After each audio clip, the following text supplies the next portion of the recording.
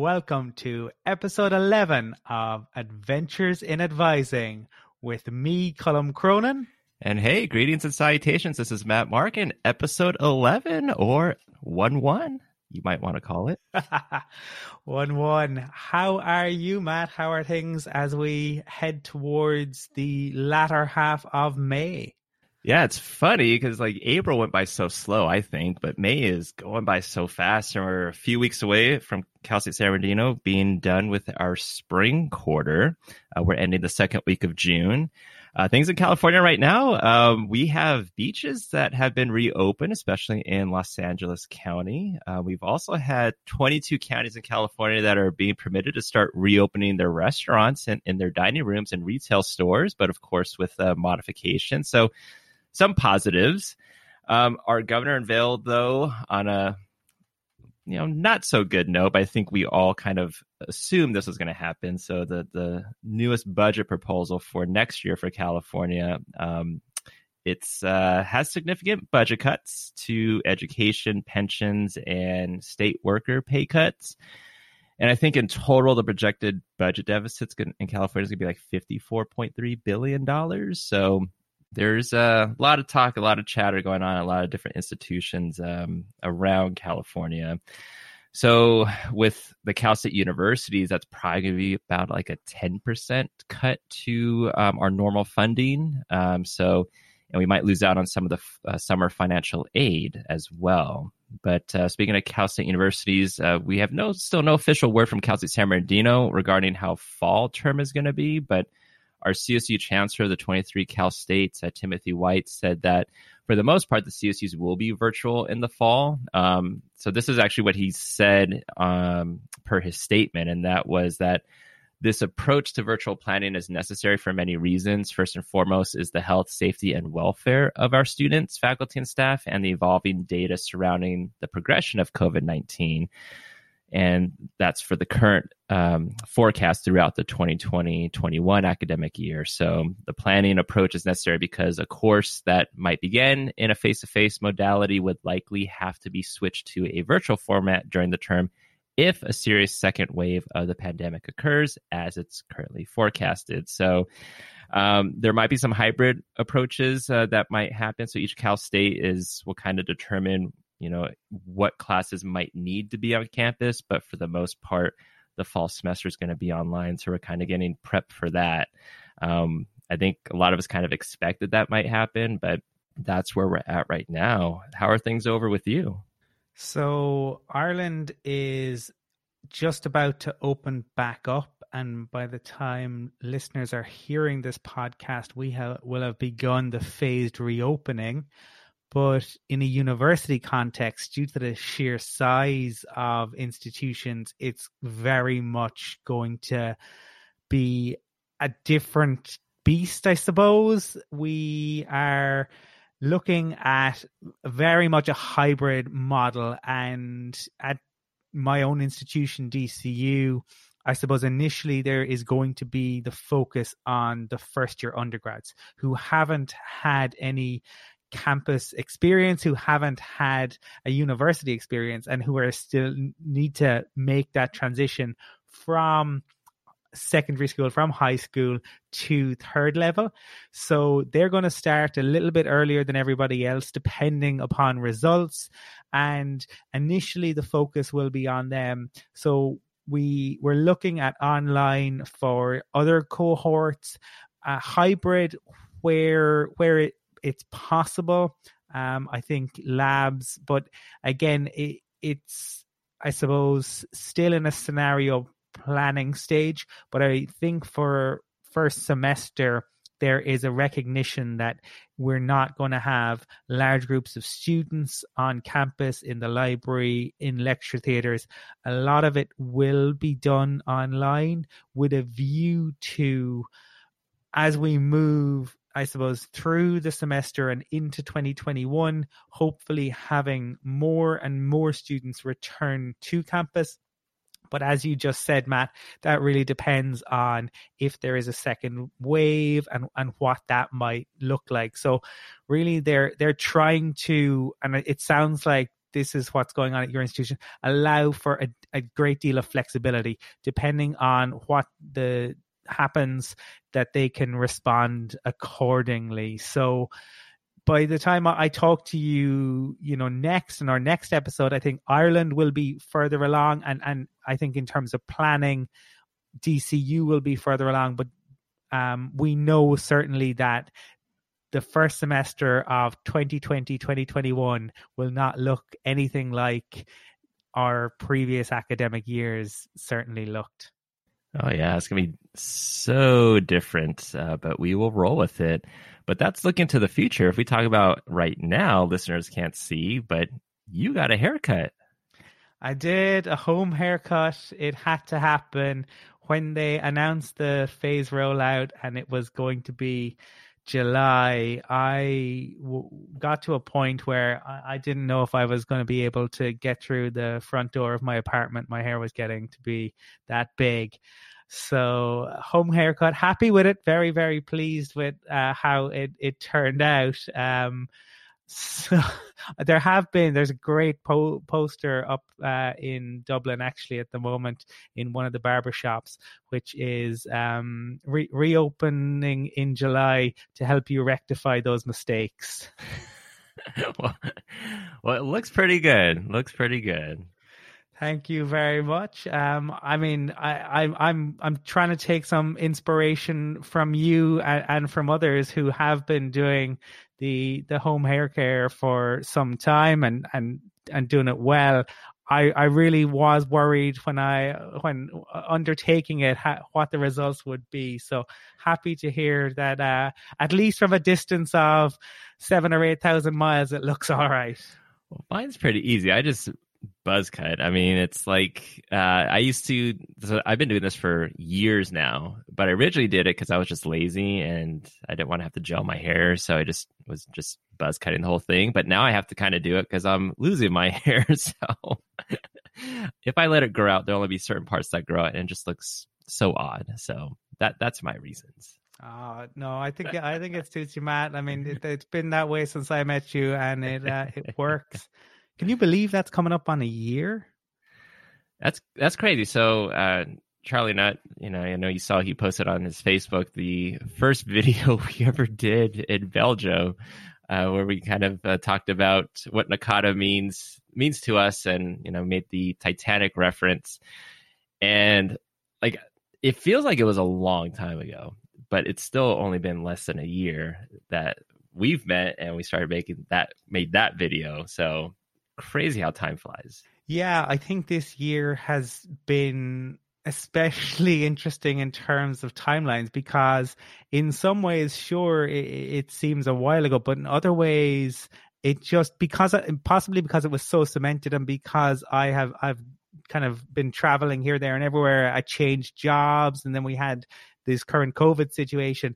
Because that is a fixed moment in time, and one of the last fixed things I had in my previous position, that to me just seems like a couple of weeks ago, and that's interesting. But no, I'm total opposite. I feel like it was like more than a year, like 2 years ago, and it's been less than a year. Perceptions of time. But I do remember when it got posted. I remember either like later that day it got posted, or the day after that, we're coming up going like, we didn't know where you guys were going with that video. When you start talking about Titanic and Rose being on the piece of wood with Jack, and how does that have to deal with Nakata? And we were getting worried how you were going to answer that. And then we felt it was a perfect answer. So yeah, I think the video came out great, and it was a nice reminder from Charlie. So thank you, Charlie, for posting that. Absolutely. And obviously coming off the back of Nakata's birthday celebrations, Global Advising Week, which I think was a massive success. So kudos to all involved and everyone who participated in the week and all those who planned the week. And I was delighted that we were able to participate in that as well, Matt. Oh, yeah, it was a lot of fun. Still a few of the presentations I need to go back and watch because there was so much. But I'm glad that they had a lot involved in that. A lot of great presenters, videos that they had posted, webinars, everything you could want, and more. was there. So really highly suggest that if you can, if you're a member, to go back and take a look at that. And of course, they have so many things that are coming out with the like Global Connection series that they've been doing. So there's even during this time where maybe we're not necessarily going to conferences right now, or we can't go to the institutes during the summer. There's so much that can be done online through the NACADA membership. So keep it up. Absolutely. And if you are an NACADA member, you will have received the email with this year's award winners. So check that out and see who the recipients are. And I think we have quite an interesting episode ahead, Matt. It is an episode that probably deals with a number of different themes, but maybe before we delve right into those, we can give a shout out to Stasia White, who got in touch via LinkedIn to say that she was loving the podcast. So thanks for letting us know. And for anyone out there who is enjoying, we love hearing from you. We also love hearing, I suppose, ideas that you have maybe for themes that we could cover or topics you'd like us to maybe delve into. And that is kind of hearing from listeners is one of the topics that we are going to look at in this episode as well, with a question that we got some advisors to discuss. Right, Matt? Yeah, so during the time that we were recording for episode 10, we had posted on social media and asked folks to send in questions that they might have for our panelists. So we had like Megumi and Aaron and Charlie. And so we had this Qualtrics survey that we received a lot of questions through. And so I forgot to put an end date on that Qualtrics survey. So there was a question that came in after we had done all the recordings, and it was a great question. And the question was that was supposed to be asked to the panelists was, knowing what you know now, what would you go back and tell yourself when you started out in advising? And it's like, oh, that's such a reflection type question. That would have been great. And unfortunately, we couldn't ask our panelists because we had already finished recording our interviews with them. But what we have been doing since episode 9 is we've been asking folks to answer questions in like short little clips. So in episode 9, we had asked the University of South Dakota advisors how they define academic advising. And in episode 10, we were asking various questions from what's your best conference takeaway? What's your favorite NACADA memory? What's your first impression of NACADA, and so forth? And so it's something that we've been wanting to continue in these episodes since episode 9. And so we were like, well, do we need to think of a question, or could we actually use this question? So this question actually came in from Dane Zanowski from Temple University, who just might be a future interview guest on our podcast. We shall see. But of course, aside from taking his question, we thought, hey, he could also answer this. So we will be sprinkling out these answers. He will be one of them. But Colin, we have a couple that we've asked that we want to start out this question with, right? Yes, indeed. And NACADA is the global advising community, and that was one of the aims, I suppose, of our podcast, was really to bring in people, bring in voices, bring in stories from a truly global network. And that's what we're going to start off with, because we have Suzanne Seeley and Omnia Badge, who are both outside of North America and outside of Europe, from the Middle East and Australia, and they gave really interesting answers to this question. So I think let's hear from them right now.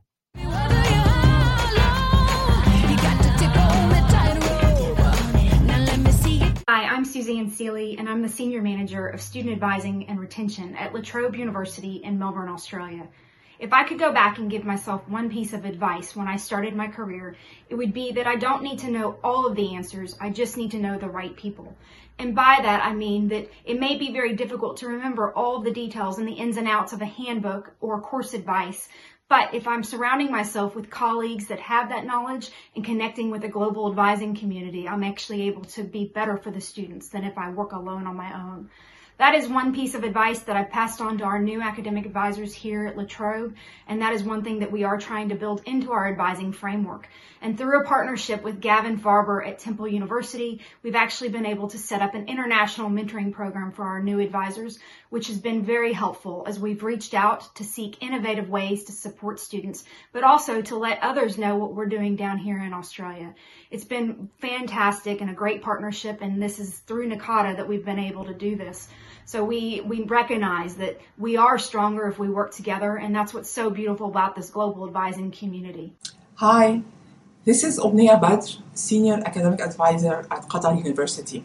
At the start of a career in advising, I believe it is important to educate oneself about student development theories, learning styles and techniques, coaching, counseling techniques and strategies, as well as best practices in academic advising. At the same time, to be fully aware that there are social and cultural factors that influence student success. Things differ from one context to another. For example, the transition from high school to university, the factors that influence student success in this transition, the skills that the students possess or lack change from one context to another. Another example, first-generation students. Their definition and their skills and their abilities, the issues they face differ again from one context to another. My point is, best practices in academic advising don't necessarily work in every context. In my opinion, this is essential knowledge that would help and assist every academic advisor in his career. Thank you, Matt and Colin, for inviting me to share my thoughts. Salam from Doha.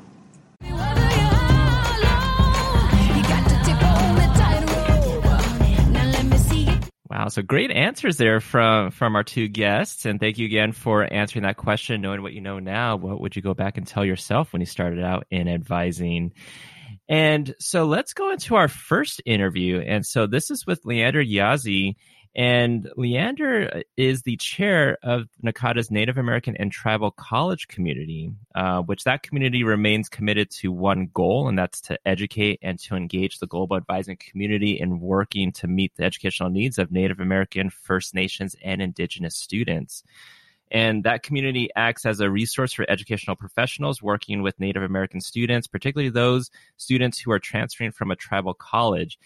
And this was a great one to have, honestly, Colin, because Leander talks about how sometimes, he feels, and I think we've heard this too from others, that you might hear that term invisible student or forgotten student. And so he really kind of delves into what that means, but then also how we as advisors can make sure that we're doing our part, and how institutions can do their part to make sure that we're serving all students. And this kind of reminds me of an article that I was reading on the NACADA website, which you can actually find this on the advising community website for Native American and Tribal College community. And this is actually from Mark Belcourt, and that article titles Advising Native American Students in Higher Education. And Mark was a past chair of the then interest group for Native American and Tribal Colleges. And this one was written in 2004, but the article still holds true today. And so the article kind of gives a brief summary of the educational system from like the 19th century to today, and then some of the barriers that Native American and Indigenous students faced then and still today. But Mark goes on in the article to mention some of the future outlook, including trends in higher education and ways advisors can help students' needs. And so, after speaking with Leander, there's still definitely a lot more to be done, right? But, hopefully bring awareness and things that we can be doing better as well. So let's go ahead and let's check out the interview. Let's jump right in.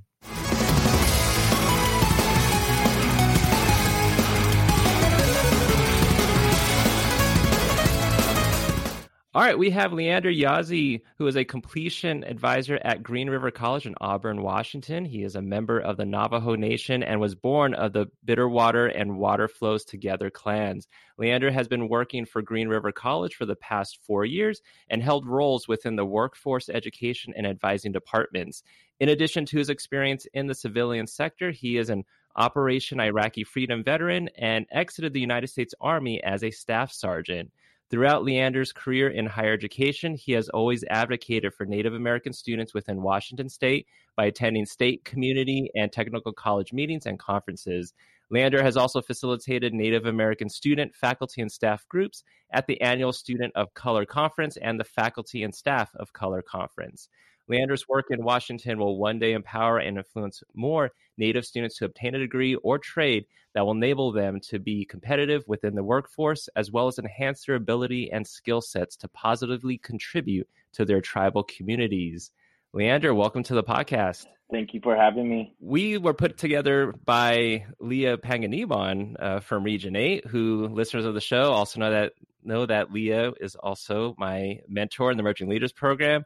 And we were chatting one day with our monthly meetings that we do, and she was like, you have to talk to Leander. Leander's an awesome person and has a lot of great information, and I'm gonna get you guys to chat.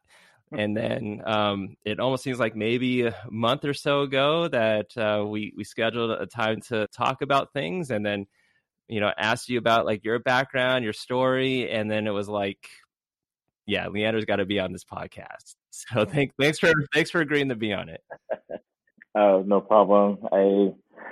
I just want to share more story and just really get awareness about our Native students that I feel really is kind of they're sort of invisible, and and I read an article a couple months back about I think it was coming from I think I want to say the National Indian Education Association. They were talking about the invisibility of Native American students, Indigenous students.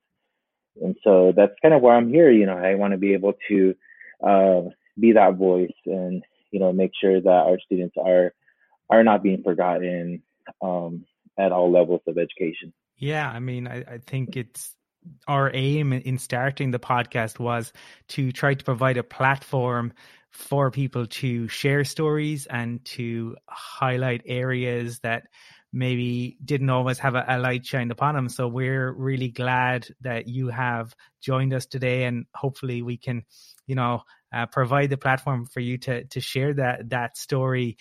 I suppose for listeners, maybe it would be interesting for them to talk about, how you got involved with advising, what that journey was like for you. Yes, it all started out, just a little background about where I came from, and how I started working in higher ed was basically I got out of the Army in 2013, and while I was in the Army, I had this connection to education, especially higher education, all based on my experience in higher ed at ASU, Arizona State, and just the amazing support and connections that we had with each other, with each other being students, and with the staff and faculty there. So, and then when I was in the Army, I kind of swayed away from education and really focused on the tactical military side of things. And then when I was deployed in Iraq, I was trying to find something to get to pass the days and pass the time. So I volunteered at the education center there in Balad, Iraq, which is also known as LSA Anaconda. And I volunteered and taught 2 CLEP sociology classes. And from there, I liked being in front of students and helping students. And so, and the rewarding part was knowing that 80% of my students did pass their CLEP exam and were able to use that as college credit, when they got out of the military. So that's where I started to think more about higher education and how I would be an asset to not only higher education as a whole, but for Indian country and all of Native people. So I applied for the doctoral the Doctor of Education at the University of Washington, Tacoma, in 2013, and I was accepted, and so it's been a long and bumpy ride, but I'm getting through it. I'm learning a lot about the student population, and also about the background workings of higher ed, whether it be instructional or at a more student affairs, student services type. Yeah, and those CLEP exams we were talking about when you were in the military, like those, when I've worked with students, when I used to work in the admissions office, those CLEP exams came in handy because you took those exams and you're actually getting college credit for courses. And it's nice that you're able to do that while in the military. So like once you start, let's say, attending the university, you've transferred over some of that work, and then that's less requirements now that you have to complete. Now, since leaving the United States Army as a staff sergeant, did you start working after that, or were you doing the workforce education before then? Oh yeah. And how I got connected to that was just the networking that I received at the University of Washington, Tacoma, through the DOC program. I was connected with a lot of people who were, a lot of professionals who were, held, leadership positions at different colleges within the state. And so they, I just working with them, after a quarter or two, they're like, oh, I think there's a position opening up. Maybe you should apply for it. And, for a whole year, I was unemployed. I was trying to get into the system, but I just wasn't getting in. And so just with that networking and being able to connect with folks, at school was very helpful in where I am today. But I also wanted to, you mentioned, you're talking about the CLEP exams and bringing that up, and, doing schoolwork at, while I was being deployed. And throughout my whole time as a non-commissioned officer, sergeant and above, I basically told my soldiers, you guys need to at least take one class, continue your education. And a lot of it came, we had tuition assistance. There were a lot of resources out there where you can take advantage of, that you could take advantage of as a military service member. So that's, I guess that's where my advising kind of started, was really just, talking and being a mentor to my soldiers, and, telling them, you need to get to school, you need to do this. And, to kind of, demonstrate that need and that want for education. I was doing master classes, when I was in Iraq, and that was kind of hard, taking a financial analysis of I think it was like a healthcare financial class, in Iraq. And, that was a rough semester.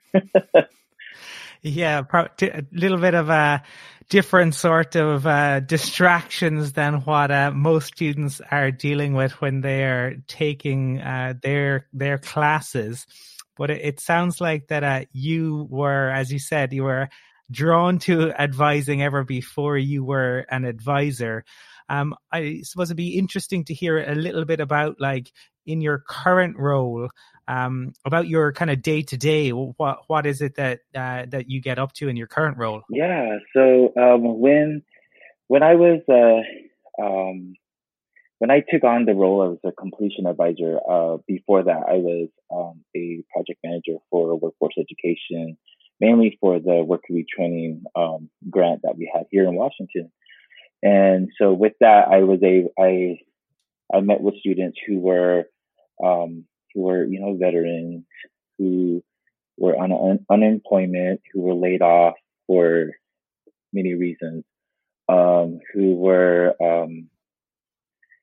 spouses who's lost their main source of income, as far as like their spouse passing away, and so being, and then transitioning to completion advising, that skill set that I acquired within the workforce education department, I was able to use that empathy, and that acknowledgement of sitting there and putting myself in the student's shoes and saying, what would I do if I were in their situation, and being, coming from a reservation background, I was born and raised on the Navajo reservation. It wasn't tough, but it was challenging. And, for many different reasons, social, economic, there were so many different, obstacles and barriers that we overcame. And I didn't even know that until I got to college, that there were these barriers, there were these, issues that stemmed from the reservation life. So with that, okay, going back to workforce education, just having the empathy for, understanding where the student's at. So when I started the completion role, that was one of the things is I was told I needed to identify the barriers that students are coming across as they are approaching completion graduation. So, we were given a budget to help the students with any kind of financial situations that they were stuck in, or if it's just even just sitting down with somebody and explaining to them what they need to do their last quarter, or who we need to connect to. And then more recently, we've partnered with United Way, and they have the Benefits Hub. So the Benefits Hub does the work that we initially tried to do as completion advisors when I first started several years ago. And it was hard, it was hard to get out there, get out to the community, partners and resources, and create that connection with them. But then you had to be at the office and still kind of, you still had to create that connection with the student as well. So, but I'm so happy that we are partners with United Way, the Benefits Hub, and they are the ones who are connecting with the community partners, making sure these resources are available for students, and they are making that strong connection for students. Yeah, and it almost seems like every role that you've talked about so far, it's been in a helping role. Like you've assisted everybody, including like your current students right now. Now, one of the things you were talking about is in your completion advisor role was that you had to identify some of the barriers that your students were facing or are facing. Can you talk about some of what those barriers are? Yeah, just to kind of be very general, I think the top barriers that I see is mainly financial. Students will come across, will hit that threshold where financial aid will not pay no more. And these students are, they're already going through struggles, either passing classes or just exploring the options that they have. And their pathways, at the beginning were all over the place. And so that kind of left them in that, where they exceeded their financial aid assistance. And so they're kind of left with their, like one quarter hanging, and say they are one or two classes away from completing their degree, but yet they don't know where they don't know where to get the funding from. So that's one of my jobs, is to find that, and my boss had mentioned this, and not created, but she since the beginning has always talked about funding triage. And so we looked at the different resources we had on campus and said, well, this is what the student is eligible for, this is where we can check, and it was just kind of like a elimination of funding. But yeah, so with the completion, the barriers, we have, financial. Another thing is childcare, which I work with a great colleague of mine.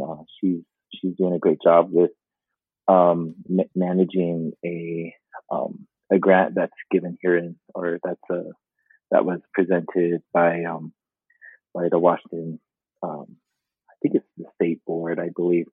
And so that helps students with childcare. So that's another thing that we have that's emerged out of this completion role. So, and then, well, I'll just give you the top three. It's financial, childcare, and then, student probation statuses, so we got students who are hitting those probationary, developmental math and English are several subjects where, they just, like some students hit that math barrier and they don't know what to do and who to talk to, and it's all new. And we just try to help them. We try to help them, point them in the right direction. And like developmental math is probably one of the hardest maths out there. Fractions and probabilities and the word problems. Those are all barriers as far as classes go. I think Matt highlighted it there around your roles in terms of helping people. Your passion for that clearly shines through. Now, at the beginning, you talked about the invisibility of Native Americans, and you're obviously acting as an advocate. And I suppose maybe you could talk to us a little bit more about your advocacy role and around changing that invisibility that it exists. How I advocate for our Native students, and involving the invisibility, and kind of bringing that to attention of educators and advisors in my network, is just to kind of keep reminding them that we are still here, that our students are and I don't want to generalize, but I do want to say that from what I've seen in working with several Native students, is that voice is really it's really important, and and they want to be seen, but yet they're still timid. Not timid. They still hold back, and they want to be able to say something, but they don't see anybody around that looks like them, so they feel like they're supported. So that's one thing I want to help my network, other educators, just kind of bring that awareness for our students, and kind of welcome them, ask them questions. Of course they have to be appropriate questions, and so it's just mainly advocating for them, and still making sure that there's still that voice, that they still have a voice, and that maybe it'll take people like myself, or people who are non-native, that are actually being allies for our students and standing up and speaking out. And I'm glad to say at my college I do have several colleagues who are non-native, who are very interested and very supportive of the work that I do. And it's mainly really for students. And when we were talking offline about a month ago, we were chatting about how like the different states work differently a lot of times with Native tribes. Can you talk more about that? Because I think one of the examples that we had talked about was the differences with, like, let's say Arizona and Washington. Yeah, and I think it really relies on the institutions, on how they want to make that relationship work with tribal leadership, tribal communities, tribal governments. And so that's kind of where that's what I think is important. And I'm stressing that to my college and other colleagues around the Washington State system. Just, we need to make that, a priority. And so why I always bring to the table is that, the whole land acknowledgements that a lot of institutions, a lot of conferences, people are using now. I think it's been like a year or two that they've started using them. And so in those land acknowledgements, I read them, and it's like, okay, well, we thank the people who were here before, who are present. We thank, this community, this nation, this group of people, for being able for us to be able to gather on this land and learn. And so I look into that, and I'm like, okay, well then let's take a look into the institutions and how are they backing up this statement. And we created a working group at my college, and we have been trying to talk about a land acknowledgement. And my argument, or I guess my main concern, is that I want school to be able to say that, or stand behind this statement and say that this is what we are actually doing, and we are honoring because of this. We are respecting because of that, So all of those words, honor, respect, encourage, motivate, are all important for these institutions to kind of look at, okay, so is this, you don't want it to be a check the box kind of statement. You just don't want to say it because everybody else is doing it. You want to be able to create a statement that speaks to the tribes that are involved, to the, as far or involved within the institution or the land that the institution is sitting on, so you just want to be able to kind of make sure that those two connect. So that's where I feel that there's differences between the tribal communities and institutional leadership. And then when it's comparing states, different states, in Arizona, I know that a lot of the tribes are working together. You have the Navajo, you got the Apache, you got the Pima, Gila Rivers, you have the Hualapai, they're all sending their students to these universities, Arizona State, Northern Arizona University, University of Arizona. And, they're sending their students to these colleges. And then also, their community college system has a strong Native American presence and a strong Native American student support services. So, and that's one thing that I noticed was a difference up here, is that we don't have that that type of support up here, and maybe it's because the population is lower than the population in Arizona. But I think that the Native students should be given this opportunity to have a specific type of service to them, and with people that work in the institutions that come from the same backgrounds as they are. And that would help a lot with increasing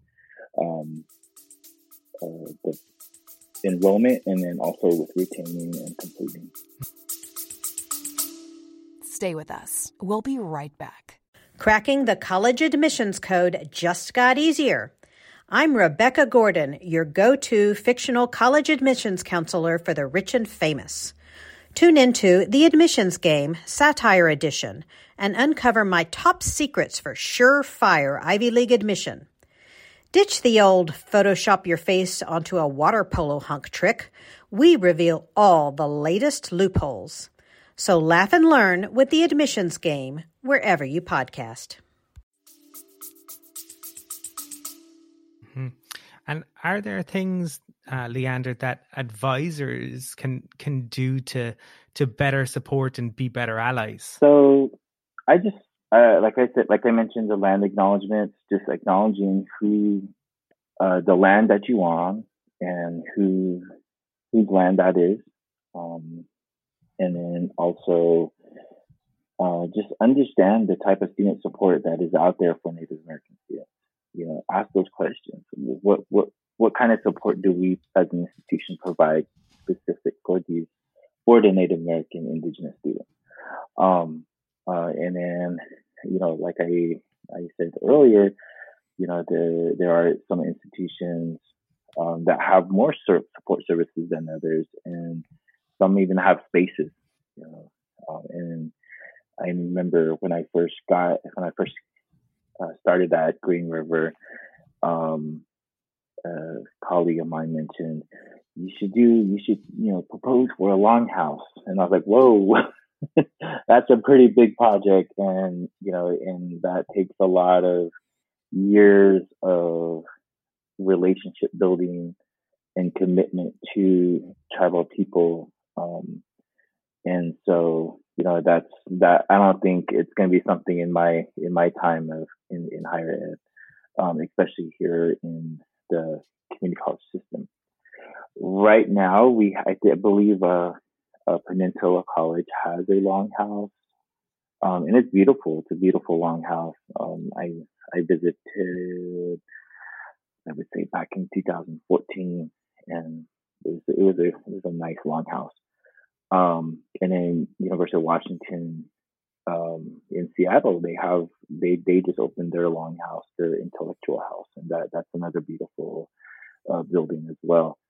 So, I mean, there are some work that is happening here at Green here in Washington, but I think that we need to expand more. We need to start bringing more services, bringing more faculty and staff that look like the student population. So I just got a text from Leah. So I was telling Leah that we were going to be interviewing today. And so she messaged me right now. She said, can you let Leander know that Region 8 appreciates his leadership, and we are so happy that he is also the Native American and Tribal Colleges Advising Community Chair. And so I guess to go along with that, not only Leah just being so helpful with that and acknowledging that she's such an awesome person, but maybe we go into that. In NACADA, so outside of your role at Green River, you're also the current chair of the Native American and Tribal College Advising Community. Can you talk about, again, Colin was asking about what advisors can do. Is there anything that what your goals are for this advising community, and maybe also how advisors or those in academic advising, those that are NACADA members, how they can also help out and support? Yeah, well, first of all, thank you to Leah and the Region 8 group. And I was fortunate enough to attend the annual conference in Louisville this past year. And, it's just an amazing group of people. It's been a pleasure to be a part of this NACADA group, both as a global community and also within Region 8. And so thanks a lot, Leah. And so again, I think my goal, being the community chair for the Native American and Tribal Colleges, is basically to create more Zoom meetings, and really to start making those connections. And I had been trying to, and like I told you, Matt, before, when we set this up, and I was like, when I get back from Region 8 conference, I should have a lot to tell you. And that just totally threw me off. And I was hoping to have more more info, more insight. But I think to all who are listening, and I think I'm more than willing to chat, to talk about these issues, or talk about ways we can collaborate to make this, to create this and make it even bigger, and to get that voice louder. And I just want to encourage more advisors and educators to be active in the community, and to come about to the conferences and to connect, and kind of serve as a place for us to we can start building that building, or not start building, but reframe our work, and bring it back to life, and one day I hope to see little squares of Zoom faces on my computer with all kinds of advisors from different areas, from the United States to Canada, and maybe even from other parts of the world, who are serving, other Indigenous people from other countries. And I don't know. I just want to be able to get something started. That's always been my passion. From high school all the way to college, I wanted to be a part of something, and I wanted to, be able to kind of say I left a mark, and so, I just like that, that being able to be a part of things. So. And you were referencing Region 8 there. So when we were chatting last month, this was around the time that the Region 8 conference was going to be going on in Nakata, and you were so excited to be going. I think you were also going to be presenting there. Can you talk about what that was like? What you were going to be presenting on, what we had talked about, what you were going to be doing there? Yeah, so I was going to present on basically, I want to be able to, so my presentation was titled Serving Native American, Alaskan Indian, Alaskan Native, Indigenous student populations, and understanding their journey. And so with this presentation, I brought it all the way back to history, to the history of education, Indian education. When I went in there and I made a little diagram about what was going on as far as the different acts and the different public laws that were passed. And so like all more current, like the past presidents, George Bush, Clinton, Obama, are all positive things. But there's only one last positive thing, and that was when the Trump administration tried to get rid of or attempted to cut the budgets for Indian education. And he attempted twice before this year. So this is the third year, and I mean, there's just so much, in recent years that there's been a lot of positive coming from our government, and so it kind of puts me on eggshells when, I read about these budget cuts as far as education goes. So we're going to talk more about that, and just talking about where our students are coming from. The trauma, the generation of trauma, from the boarding school era all the way to today. We have students who are, we have students who are facing, straight up in the face, racial hostility, lack of respect. You got stereotypes, other students stereotyping. You got loneliness at colleges. A lot of our students are really close to their family, and even just being 30 minutes away, they still feel that connection, and I can go on about, being connected to family, but I know we have short time, so won't get into that today. And then, also you got the lack of role models, lack of institutional support. And so, there's just so much that, I feel that needed to be talked about at the conference. And more, I think it was more of, I wanted that interaction between advisors and other educators, and I wanted to hear their stories.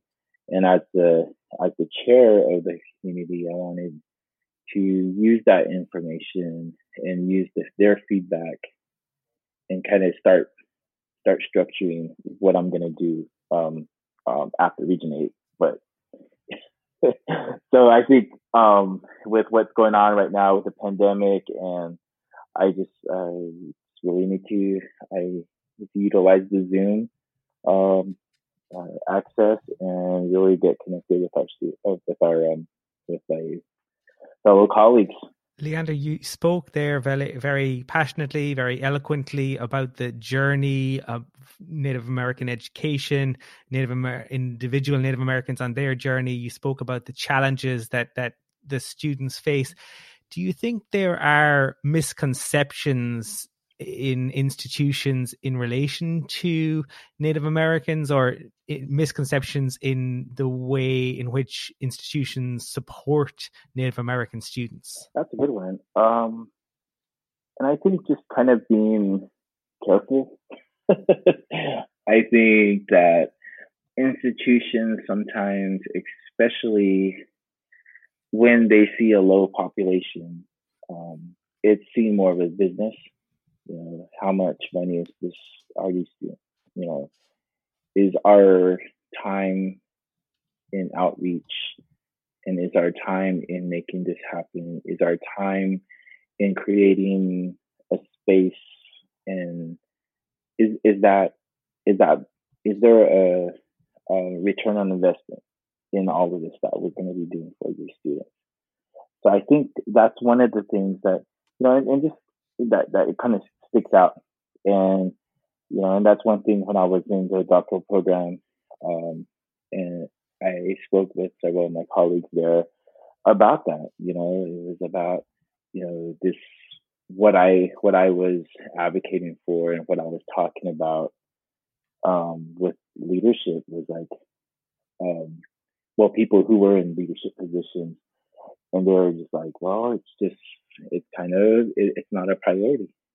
It's not one of the priority items that, the leadership sees. So that's kind of where I started asking that question. I was like, we can't, I think there's that misconception of, we just really need to kind of look at that, that question and say, is this what institutions want to do for the Native people, for the tribal communities?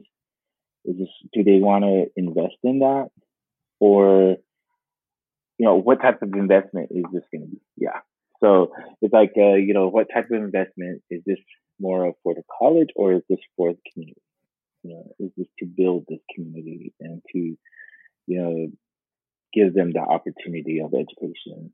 I hope that answered your question. I think I kind of swayed around. Yeah, no, absolutely. No, really, that was great. I know that really helped to clarify things there, I think. Yeah, and I could definitely, and it's unfortunate that the Region 8 conference and the rest of the region conferences for NACADA were canceled, but it had to happen because of the COVID-19 with the pandemic. I could definitely see your presentation being something that could be a webinar, or something that maybe down the road could be virtual, so that way attendees or even NACADA members could view it, and there could still be that discussion that you wanted at the conference. Is there anything, as we close out, is there any questions that you want advisors to maybe think about, or anything you want to tell advisors in the last couple minutes? I just would like for other advisors, both Native and non-Native, you start looking at your student populations, the Native student population, and kind of gauge where they are, and what kind of services are provided, and just really give that attention to these students, and then also just really consider the land that you're on, the land that you're working on, and if there is a statement that's going to go, that's going to be pertaining to the college and its acknowledgement of the land, then I feel that there needs to be important dialogues, important discussions between leadership, between staff, faculty, and community, tribal community leaders as to what this statement is saying. And from there, I mean, I guess it's in a sense, it's almost like a mission vision statement. It's like, this is what we look for, this is what our vision is, and this is what we're doing right now to help. And we're acknowledging the fact that we are on this land, and this is our words to support it. Leander, I think you've raised some really fascinating points. I think you've offered wonderful insights into a topic that I didn't have a huge amount of knowledge on. So I want to thank you for taking the time to join Matt and I.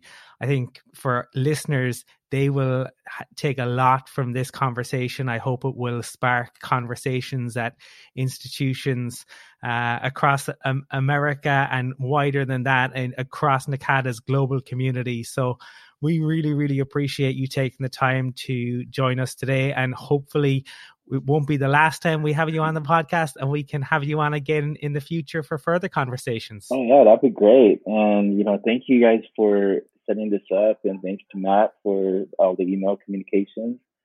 And just a big shout out to, I just wanted to give a shout out to my college for being, I guess, welcoming to some of the words and the questions that I present, and so just wanted to give a big shout out and to,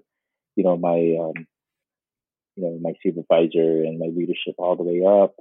They have given me that support to make this happen, and to ask these questions, and to present this stuff in a more, sometimes, I feel like I want to be able to just bluntly say things. And so I'm learning how to kind of, talk more strategic. So, but yeah, and I appreciate the invitation, and I hope we can chat soon, and maybe something after the national conference this year. Yeah, fingers crossed San Juan works out, and then we can officially meet you in person. Totally. All right, take care, Leander.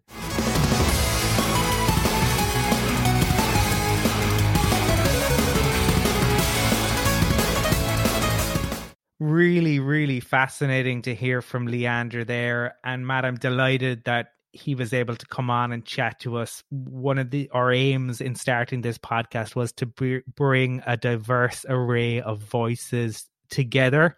And Leander just did such a great job of talking about supporting that group of students and championing that group of students. And I suppose that what you mentioned in the intro around the idea of the invisible student, there are a number of probably different cohorts of students who might fall into that category, and it's something that we're definitely going to look to explore in the future. But really fascinating from Leander there, and it was a topic I certainly didn't have a great deal of familiarity with, just tried to bring curiosity to it, and Leander certainly provided lots of insight. So thanks to him for doing that. Now, next up, we are going back to the question of, what do you wish essentially that you had known earlier, maybe, or what advice would you give to your younger self? And now we have somebody who is a very good friend of the show. I think he has appeared a number of times previously, and we are delighted that he took the time to chat to us again. And it is Michael Harrison.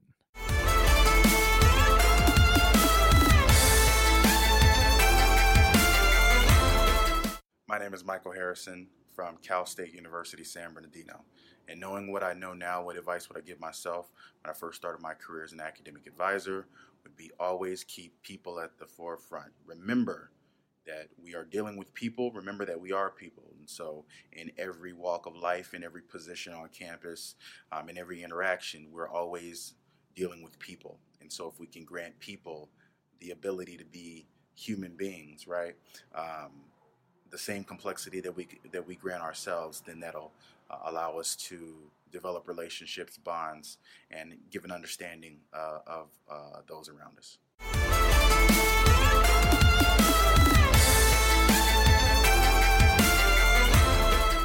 Thanks again, Michael, for that. So our next interview is with Monica Polito. So this is an interview that I recorded with Monica a few months ago. So I think it was back in February. So this is kind of pre-pandemic times. And Monica, she's an administrative support assistant in the Student Assistance in Learning program, or SAIL program as it's called.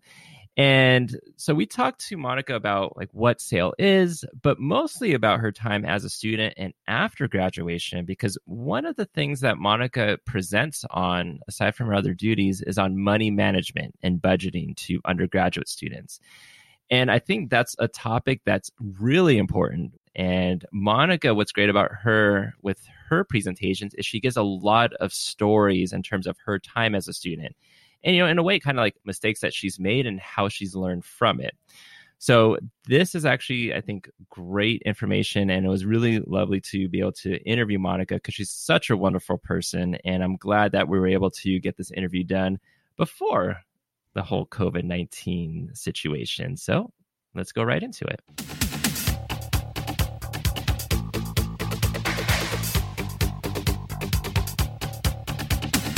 Monica, can you talk to us about SAIL, what the SAIL program is? Yes, so the SAIL program serves students who are first generation, students with disabilities, and also students who are low income, so underrepresented students. So our main focus is to help the students in their college career, making sure that they're on track for graduation, helping them the best as possible to have the main support services in our program to continue forward for their future career. Nicely put. And not only do you work in SAIL, but you also were previously a SAIL student, right? Correct. Yes, I was. Now, do you feel that the SAIL program helped you? Most definitely. My counselor was Brenda Louise. She was amazing. She helped me my last year and a half. That's when I started in SAIL. I wish I would have found it sooner. I was also part of EOP as well. So EOP helped me my first year and a half. Well, my first 2 years, actually. So having both programs as a support system definitely did help me succeed in my career. Stay with us. We'll be right back. You love listening to podcasts, but have you ever thought about starting your own podcast? Maybe you want to build a brand, grow your business, or are looking for an excuse to talk about your favorite hobby. Whatever your reason for making a podcast, Buzzsprout is the place to start. Since 2009, Buzzsprout has helped over 300,000 people launch their own podcasts. Buzzsprout walks you step by step through the whole process and will give you powerful tools to start, grow, and monetize your podcast. Ready to get started? Click the link in the show notes to get our free step-by-step guide to starting your podcast today. So you had two different programs, so SAIL, but also EOP. Different programs, but some of it kind of overlaps and is similar in a way. Do you feel that helped you having both those programs? Were there any like crossover where it felt like it was redundant? I think both programs offer their own specialties, and that was the neat part of it. So you have your counselor in SAIL, and you also have your counselor in EOP. So each one gives you like advice and stuff. Although it may be same, it's like different. So it's like different support, but also it connects in the best way possible. Oh, that's really nicely put. Awesome. Because I was part of EOP. I didn't get a chance to be part of SAIL, but everything you're saying about EOP and SAIL, like that I've heard from other students, is that's an awesome program. Both awesome programs. and they definitely help students. I know for me, like my counselor was Carolyn Stevens. Shout out to Carolyn, now at Alabama State.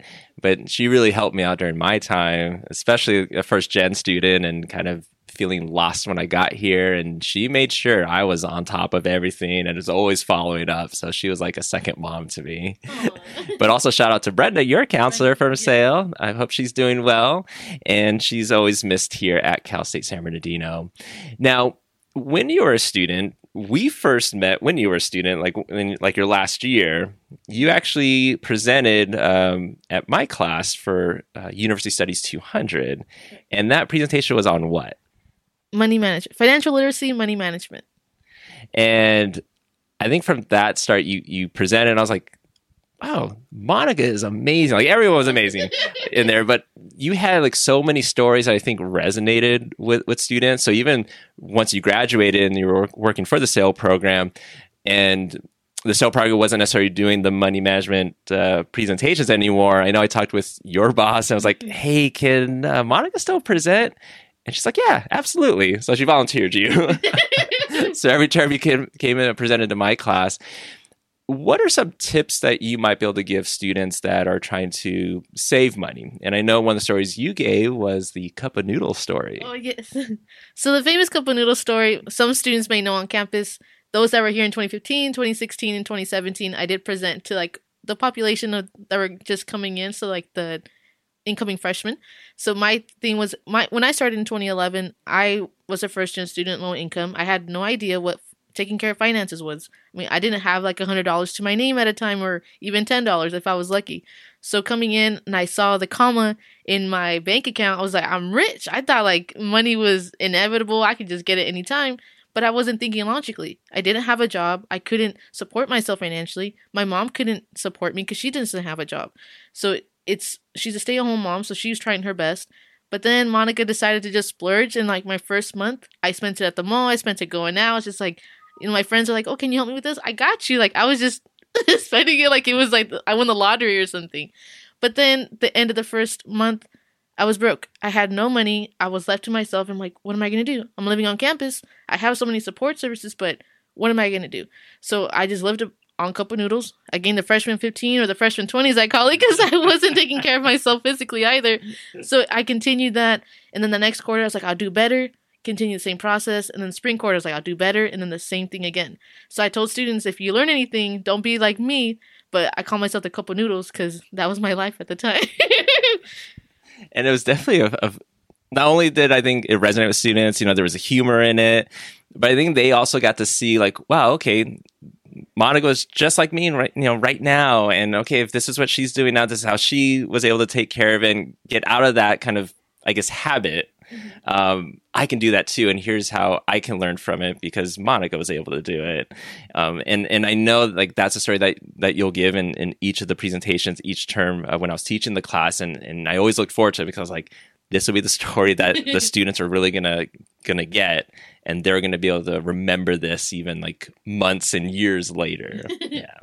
Now another example that you have is a cruise that you were on, and you mentioned that story to students during the presentation as another example of ways that if they want to accomplish something or they have a goal, here's how you can do it, especially with money. So it's called what's a SMART goal. So it's specific, measurable, achievable, relevant, and time framed. So making sure that the goal that you're going to accomplish is for you, not for anyone else outside of the group. So it's something that you want to accomplish. So I wanted to go to a cruise. I never thought growing up it'd be possible. Like I based my whole life on like movies and TV shows and everything. Like I want to go on a cruise. I was like, it's never gonna happen. I don't have the financial support. I don't have the finances to do so. Supporting a family at the age of 19, a family of 6, it was difficult. But I was able to just be like, okay, Monica, you're gonna decrease spending on eating out because that was a huge one. So what my first goal specific is like, I want to go on a cruise. Measurable. It was measurable because I had to save enough money within like the amount of time that I got my paycheck, and then specific, measurable, achievable. It was achievable because I could go to a cruise. It was less than $300 for 3 days, which was nice. It was relevant because it was for me. And the time frame was I had to say, at this month, I'm going to save this amount. The next month, I'll save that amount. And I was able to build it up. And I went to Ensenada, which is like super cool. One of my best friends. And from then, that it's going to live for me for like the rest of my life, knowing that I had the opportunity to excel in that kind of sense. Yeah, definitely. And I think since you were able to find such great prices for the cruises, I'm going to be coming to you as my travel agent, right? Good. But I just want to say thanks for everything, especially for my class being able to present. You always find the time to do it, and you don't have to. And just that my students should get so much out of it. And every time I come to the SAIL office, you're always have that smile on your face, always so energetic and encouraging. So even if I'm having a bad day, it's like, I know I can just go walk by SAIL, peek my head in, and then Monica will be there. But the days that you're not, I get down because I'm like, wait, where's Monica at? So thank you. You're welcome. Any tips that you have for students just in general? Because I mean, you as a previous student, you've seen students essentially every day that come in through into the SAIL office. Any extra tips, even aside from like money management, any success tips that you have that you've learned that you might be able to give to students? Definitely. I came in 2011 not even thinking it was a possibility for me to graduate college, nonetheless graduate high school. I told students in the past that I wasn't going to graduate high school. I grew up in a very troubled home, and in high school, in 11th grade, I said, I'm not going to graduate. Like, Mom, I'm going to leave. The word she said was, I'm going to be disappointed in you. She said so many words to me, but disappointment was something I never wanted to do to my mom, because she's my mom and dad. So from that point on, I said, you know what, I need to help my younger siblings be a role model, make sure I go to college and do the best that I can, regardless of how stressful life is. And that's the thing my mom always said, growing up as being a little kid at 5 years old. She said, regardless of what's going on in our household, Monica, you go to school, you go to work, and you smile. Like, even from now into the future. So from then, it's like, if I'm not having a good day, however it is, I still want to make someone else have a good day. Just because I'm having a bad day doesn't mean I'm going to put that upon someone else. So I try to just be as smiling, like happy for everyone, because I know everyone goes through their own struggles. So regardless of your struggles that you're going through in life, it's only temporary. At that moment, growing up, I was like, this is going to be forever. But then at 19, all that disappeared. And now I'm going to be 27 years old in a couple months, and life couldn't be any better than it was before. So it's just having the positive mentality of right now is not okay, but it's going to be okay. That's the main focus. Awesome. And before we were recording, Monica said, I'm only going to be 27, which made me feel old because I'm going to be 36. So thank you, Monica, for that. I know you're okay. I'm just joking. But Monica, always a pleasure. And I hope to have you on again so we can chat, because I love your stories, love your energy and enthusiasm. You're an amazing person. Thank you. Thank you, Matt.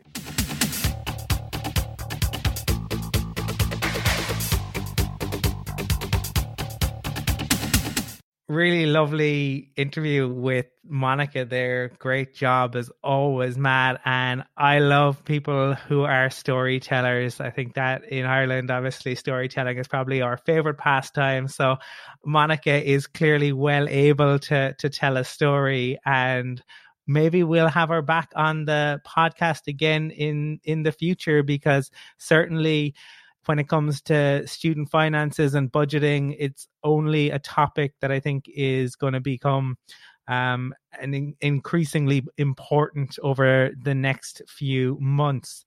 Now, our next interview is with somebody that you know quite well. Isn't that right?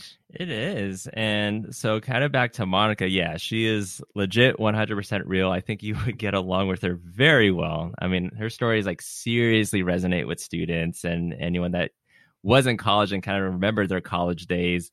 I think that cup of noodle story, that I think definitely that hits the spot with a lot of students, and me too, as a previous college student. But yes, the next interview is with Craig Seal. So we've had a previous guest, Craig McGill, on, which I do want to say shout out to him on his awards that he just recently won, the Excellence in Scholarly Inquiry Award. So congrats there. But yes, this is with a different Craig. So Craig Seal is a faculty member at Cal State San Bernardino. With this one, I actually interviewed him back in December and just never got a chance to put his interview in one of these episodes. And then, of course, then everything happened with COVID-19. And so I was like, well, I can't just post this interview because so much has changed. So let's see how things have impacted him. And we ended up doing like a last minute second interview to put on this episode. So thank you again, Craig, on such short notice to record this. But we end up talking a lot about like student barriers, faculty, how they've had to deal with going online, what they need to be looking forward to, and resources available to them for the upcoming term. So it kind of, I think, is a great connection to the interview that you did with Connor a couple episodes ago. And we even chat about how things might look when students and faculty return back to campus at some point. So let's dive right in.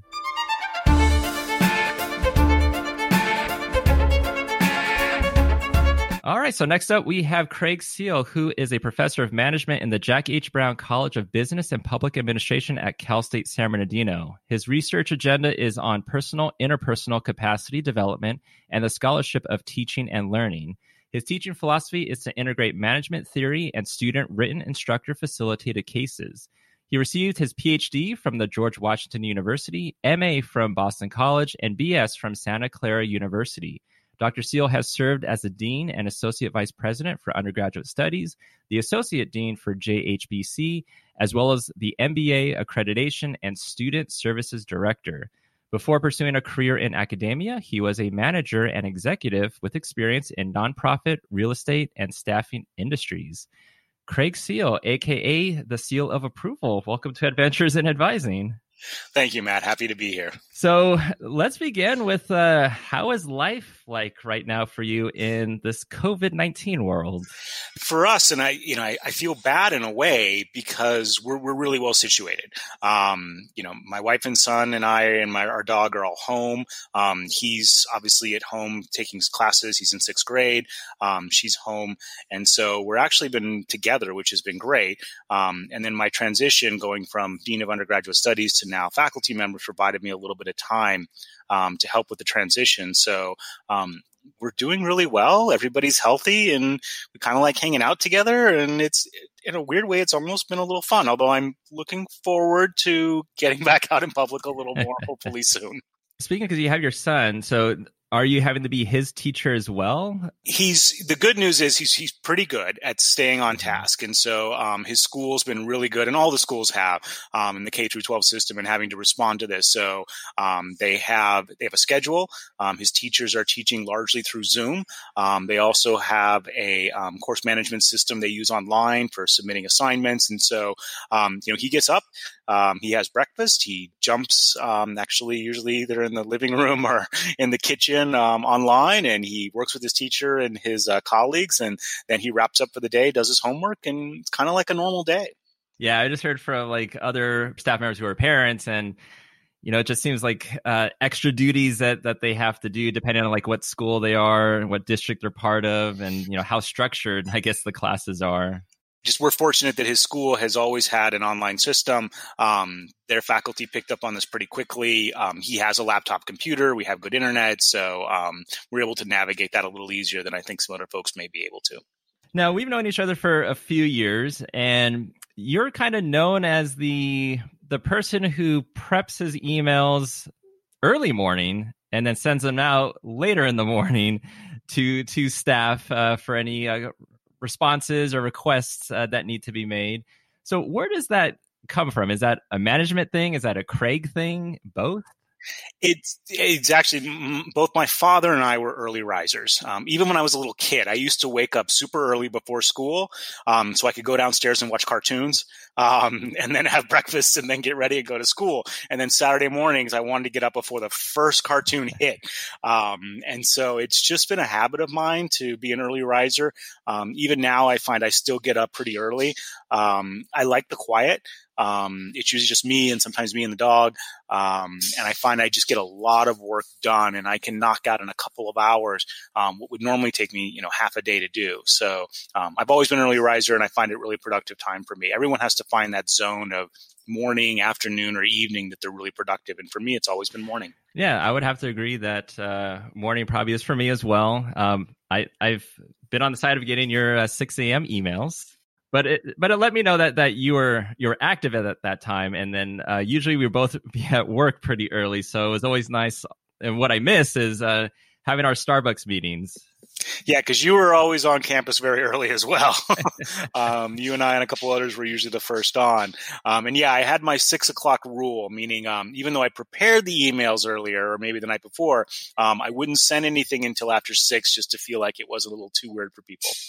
Yeah, because I think I read somewhere where if supervisors or managers, administrators, if they send emails like over the weekend or late at night, then some staff might feel there's an expectation that you need to get it done right then and there versus waiting until your work hours. Yeah. And I've always tried to let staff know, again, just because you get it early or late doesn't mean you need to respond to it. And I think the morning one helps because they're all busy getting ready, dealing with families, getting on the commute. So I think there's less pressure. When it goes at night, I think staff sort of feels an obligation to stop what they're doing and have to respond to it. And I didn't want to leave them with that. Yeah. Well, definitely appreciate that. Now, last December, we recorded a short interview together, and this was, of course, pre-pandemic times. And we had discussed your research and interest in emotional intelligence and your excitement returning back to teaching this fall semester. So right now, let's take a listen to that. And when we return, we'll chat more with you. So here we go. Thunder, feel the thunder. One of the things you do with your research is on emotional intelligence. What exactly is that, and why is that important to you? Well, thanks, Matt. Emotional intelligence, I got interested in it early on in my doctoral career. And there's lots of different models, measures, and methods to it and assumptions. But some of the core areas around emotional intelligence is the idea of being more self-reflective, being more empathetic to others, being able to manage yourself in different contexts, and then be able to manage and enhance relationships. And those core components tend to be in most of the different models and measures. And the reason it's so important is when we look at organizations, you have sort of a threshold level series of knowledge, skills, and abilities and capacities to be able to perform. And if you think of the analogy, say, of an athlete, you have sort of your weekend warriors, you have sort of semi-professional, and then you have truly professional athletes. And at each of those different levels, you have to have a certain threshold levels of skills in order to be able to compete. But what we find is once you meet the threshold, the question is, what separates, say, an average performer from a superstar performer? And in that case, the knowledge, skills, and abilities aren't as big a differentiator as these other intangible qualities, often relating to the emotional realm. And that's where EI, or emotional intelligence, comes in, is that concept of being able to regulate yourself and regulate others tends to put you in an advantage to be more successful regardless of the occupation.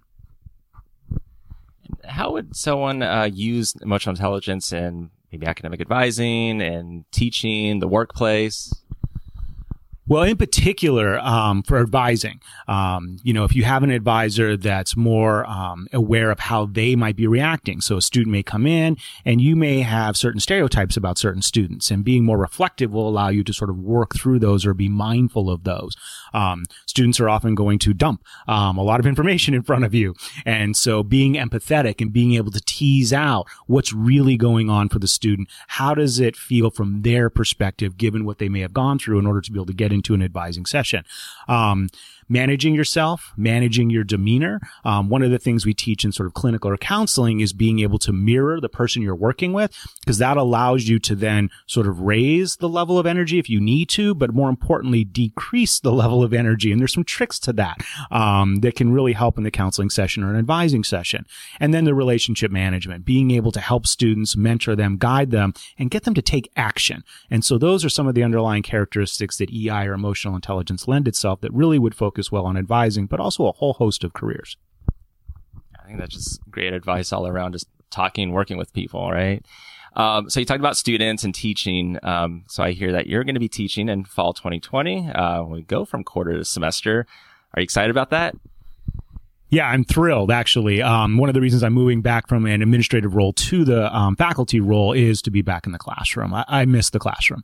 I love working with the students. I love being able to teach. I love being able to share some of the knowledge and the experiences. And then I teach an area in organizational behavior and human resources that I find really applicable. And I find in the past, students really resonate with the concepts because they can see how this might play out for them and the benefits. And I'm also hoping to, some of the things I've learned as an administrator and working with the staff is not just the core content, but also looking at things that might help students navigate their careers and their majors within the context. So things like advising, career services, some of the resources that are available to students. So I'm hoping to bring a whole comprehensive approach to teaching that maybe is a little different than what I did before.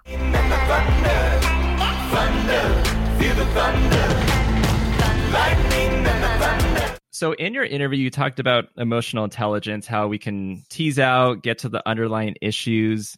How can we do that now with a virtual environment? You know, because most of our appointments are, you know, by Zoom or Skype, phone, email even. And if it's Zoom or Skype or some visual type of technology, we kind of just see people in a box and don't only get to maybe see a certain portion of them. So conceptually, it's still the same concept. You know, being able to recognize and manage your emotions and the emotions of others. But you're right. It's harder now, and it requires a lot more self-discipline and not overreacting. We've all gotten those emails that we read, and we read into a tone that may not exist. And all of a sudden you're sending all cap responses to somebody, and then you find out later that that was not their intent at all, that they didn't. And so it requires much more being cautious about reading into intent. You know, we like to be able to draw intentions out of people, but now the cues just aren't the same, and it's much harder. You know, when you're in a room, you pick up not just the face, but the physical, the emotive, and it just doesn't come through, particularly with email and even in something like Zoom. So you just have to be able to take a step back, not read into intent, or clarify intent if that's a concern for yours. But the underlying issues of being able to manage those emotions is not only still important, but even more so now, because everyone is dealing with this added stress. You know, people are scared. People are worried about getting sick. People worried about getting their, their families engaged in this. Like you said, people are home, which is a whole different issue because now you're having to manage your children and your pets while normally you'd be at work. And so, it's just an added burden for everybody. So being a little more patient, taking a little more time, and trying to clarify intent is as important, if not more important than ever before. And it's funny, as you were talking about that, listeners won't be able to see it, but then your dog almost seemed like he wanted a lot of attention right there. He definitely was ready for playtime at that point. And again, we have to roll with it because you'll see individuals now, faculty, staff, and students who, you know, they're going to have to deal with stuff that normally they'd be in class and all that would be removed. And there's going to be distractions, and you have to be able to allow for that. Now, you're also going back into teaching in the fall, and we kind of heard that from the interview that we just played. But before we kind of go into that, can we maybe go into the past? And can you talk about your path into teaching and academic advising? Well, in terms of teaching, the reality is I got fired. I was working for a firm, and this is back when the economy was not doing so well after the .com, and a friend of mine suggested that, you know what, based on your experience and what you're interested in doing, you should look into this whole issue of academia. And so I applied, and it actually was very serendipitous that I was actually laid off, and then a couple weeks later I got my acceptance into doctoral program. But I've always liked to teach, even when I was working before, doing professional development, working with clients. I really enjoyed the people aspect, not in the sales, but to sort of figure out where they were going, and how I could potentially help them on their journey. And then when I went into my doctoral program, really found that I enjoyed being in the classroom. I'm not shy about being in public spaces. Although I'm an introvert by nature, I find I'm very comfortable public speaking and always have been. And so it's a natural venue for me to be able to be in front of students. And then when I got particularly here at Cal State, the opportunity to work with students on a much deeper level and talking about things outside of class in terms of what are their majors and their minors? Can they go to graduate school? Do they need this degree or that degree? And kind of helping them sort of open their eyes to a broader world that maybe they hadn't really thought about, the opportunities and the experiences. And so I started working actually with our own LA Galt in terms of advising, doing workshops and sessions. And then I found myself camping down there a little more often and working with students and tried to learn the general education and certainly learn our curriculum. And I found I was good at helping students. And so that's always carried over for me in my work.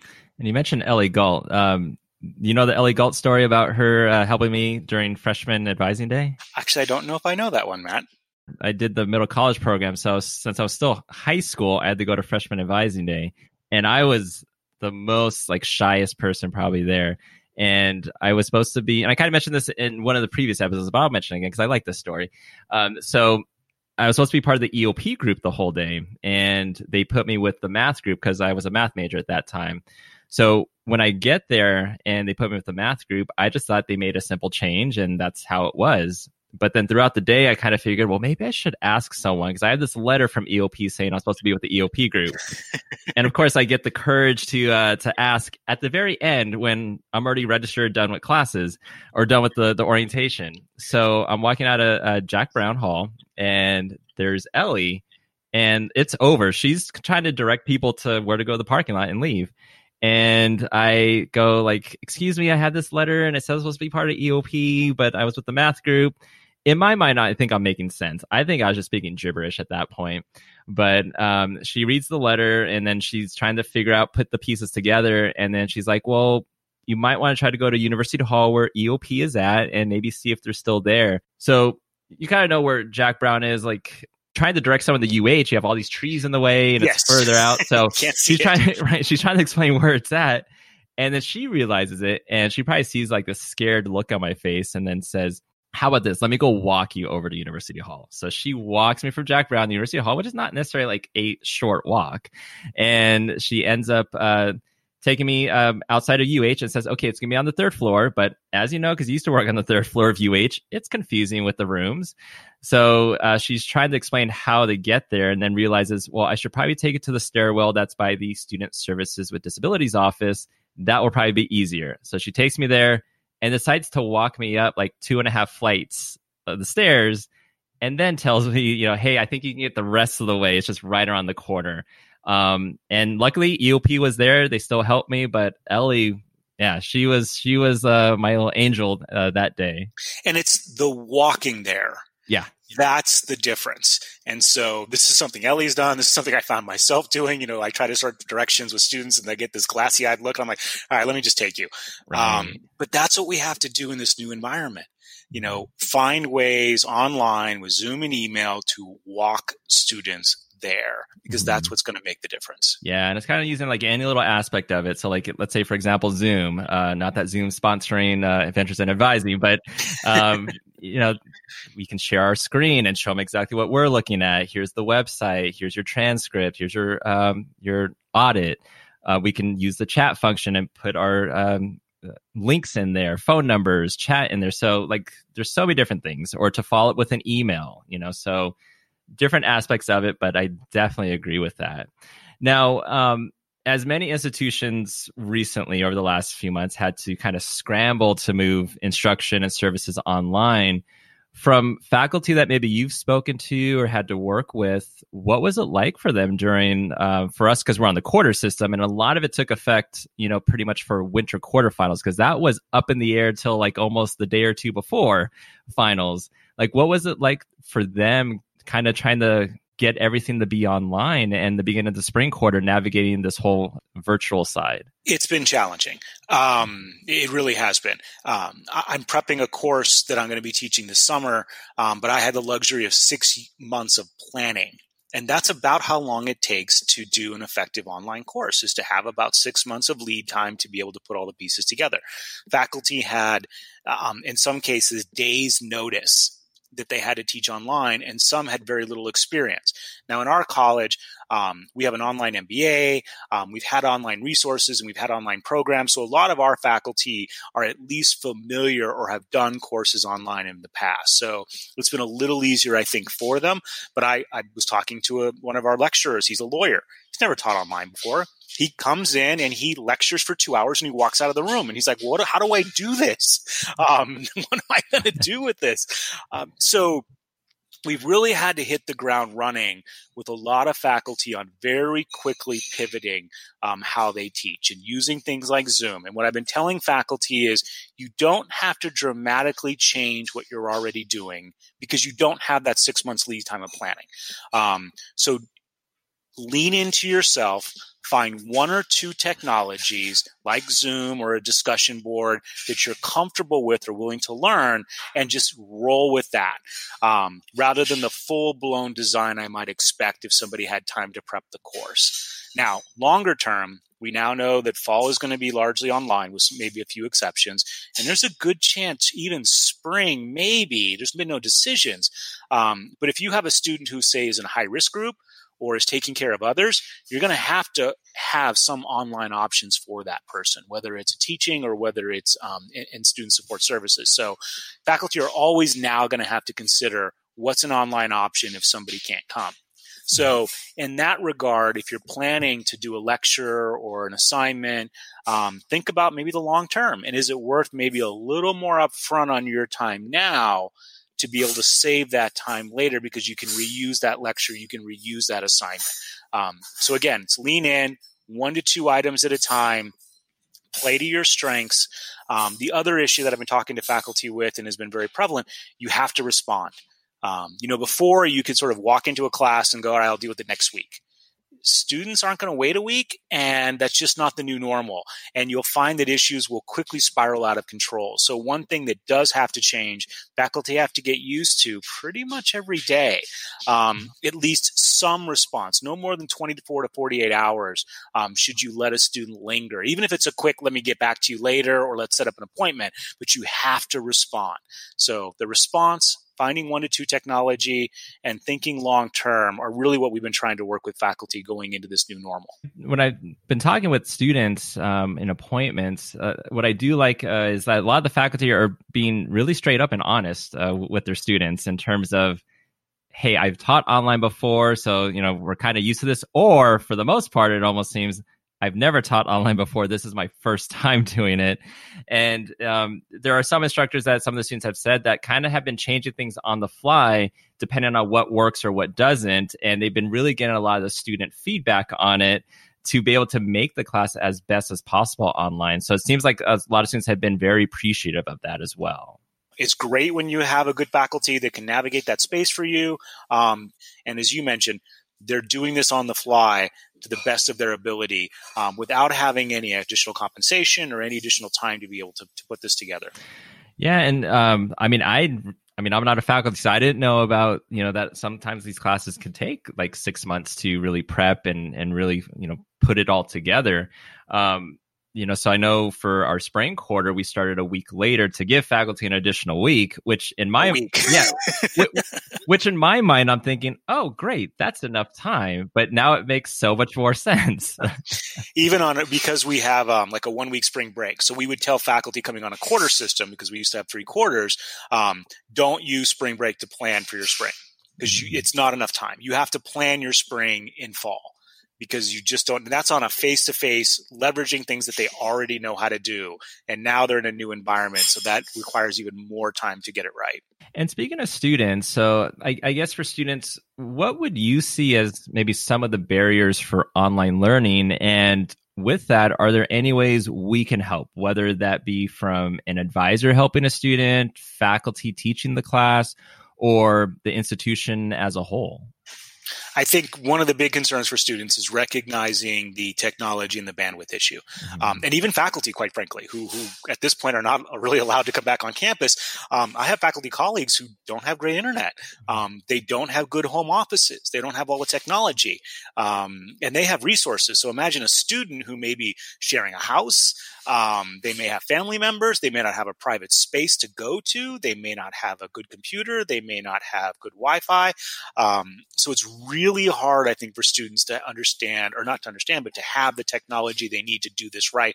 And normally, if we're in a normal situation, then go to the computer lab. They can come on campus and use those resources. And now those resources are no longer available to them. So being mindful of the technology, both, for students to see what they can do, but also for faculty to understand that students may not have the best and brightest. They may not have the latest technology. So some of the cool things you can do online, you may need to be able to consider what's a low bandwidth going to do here. And are they going to be able to take that exam? Or are they going to be able to view that video? And then not to mention even going into some of the issues with disabilities and accessibility. So being mindful of the technology limitations that students are having, being mindful of their time. Some classes are still going to run the same days and times, but again, everybody's dealing with the same issue. They may have kids, they may have parents, they may have family, they may have work responsibilities, and all of a sudden that's going to start intruding. So being flexible on assignments, being flexible on delivery, being flexible on the technology, and then one of the big things is finding as many different ways to do the same thing. So for example, I've had a chance to plan and prepare, but my course, there will be PowerPoints. We'll be using voice threads. There'll be live Zooms, although they're not going to be required. Those Zooms will be recorded so students can view them later. I'll be available during office hours. You have to give them as many different opportunities to interface with you as the instructor and you and the class. And normally maybe you wouldn't do that, but now you really have to. As many options as possible. Yeah, and I know it's been mixed reactions with students that I've met with. Some love that it's online. They're like, hey, I don't need to commute to school. I don't need to pay for my parking pass.